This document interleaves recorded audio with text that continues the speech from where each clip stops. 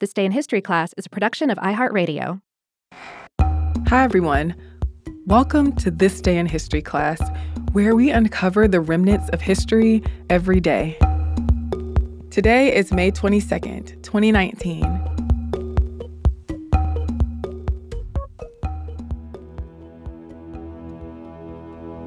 The day was May 22nd, 1960. The largest earthquake ever recorded hit Chile, leaving 2 million people without homes, at least 3,000 people injured, and about 1,655 people dead. The previous day, a series of foreshocks had hit in Chile. As people were preparing for the commemoration of the Battle of Iquique, a naval battle during the War of the Pacific, a quake with a magnitude of 8.2 caused destruction in the coastal town of Concepcion. Chile's president called off the day's events to put together an emergency response. A couple more earthquakes occurred the next day in Concepcion, with the last happening only 15 minutes before the Valdivia earthquake. The earthquakes traveled south in a sequence to the big one. At about 3:11 p.m. local time, a 9.5 magnitude earthquake hit about 100 miles off the coast of southern Chile, though some estimates have put it at a 9.4 or a 9.6. The epicenter of the earthquake was in the Pacific Ocean, near the town of Lumaco, though the city most affected by the quake was Valdivia. It was a megathrust earthquake, or a large earthquake that occurs in a subduction zone, where one tectonic plate is thrust under another. This quake happened when a 620-mile-long part of the Nazca Plate, an oceanic plate that makes up a big part of the Pacific Ocean floor, plunged under the South American plate.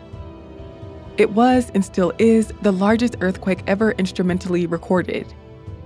The seismic main shock lowered a quarter of Chile's outer coast by a few feet, and it expanded the area of the country.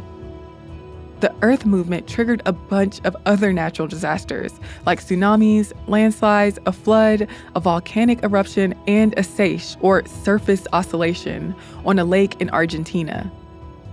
Subsidence, or sinking of the ground due to the earthquake, caused flooding in Chile that changed the impacted shorelines and made marine navigational charts obsolete. The tsunami that the earthquake triggered caused deaths and damage as far away as Hawaii, Japan, and the Philippines. At Hilo Bay on the main island of Hawaii, huge waves killed 61 people. Waves up to 18 feet, or 5.5 meters, hit Honshu, Japan's main island, killing 138 people and destroying 1,600 homes.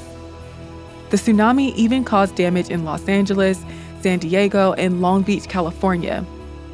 In the Philippines, the tsunami caused at least 21 deaths. Waves were observed in the Pacific Ocean basin, the Atlantic Ocean, and the Indian Ocean, making it the first globally recorded tsunami. Some seismologists have linked the eruption of the Cordón Caulle volcano in Chile's Lake District to the earthquake, as it erupted on May 24th after about 40 years of inactivity. Other earthquakes occurred in the region in the 16th, 18th, and 19th centuries, and many aftershocks followed in the months after the 1960 Valdivia quake. The global impact of the tsunami led to the creation of the Pacific Tsunami Warning System in 1965. In 2010, an 8.8 magnitude quake occurred off the coast of central Chile. Scientists suggested that the 2010 earthquake may have been the result of the stress buildup from the 1960 earthquake.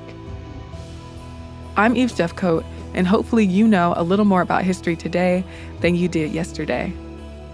If there's something that I missed in an episode, you can share it with everybody else on Twitter, Instagram, or Facebook at TDIHC Podcast. We'll see you tomorrow.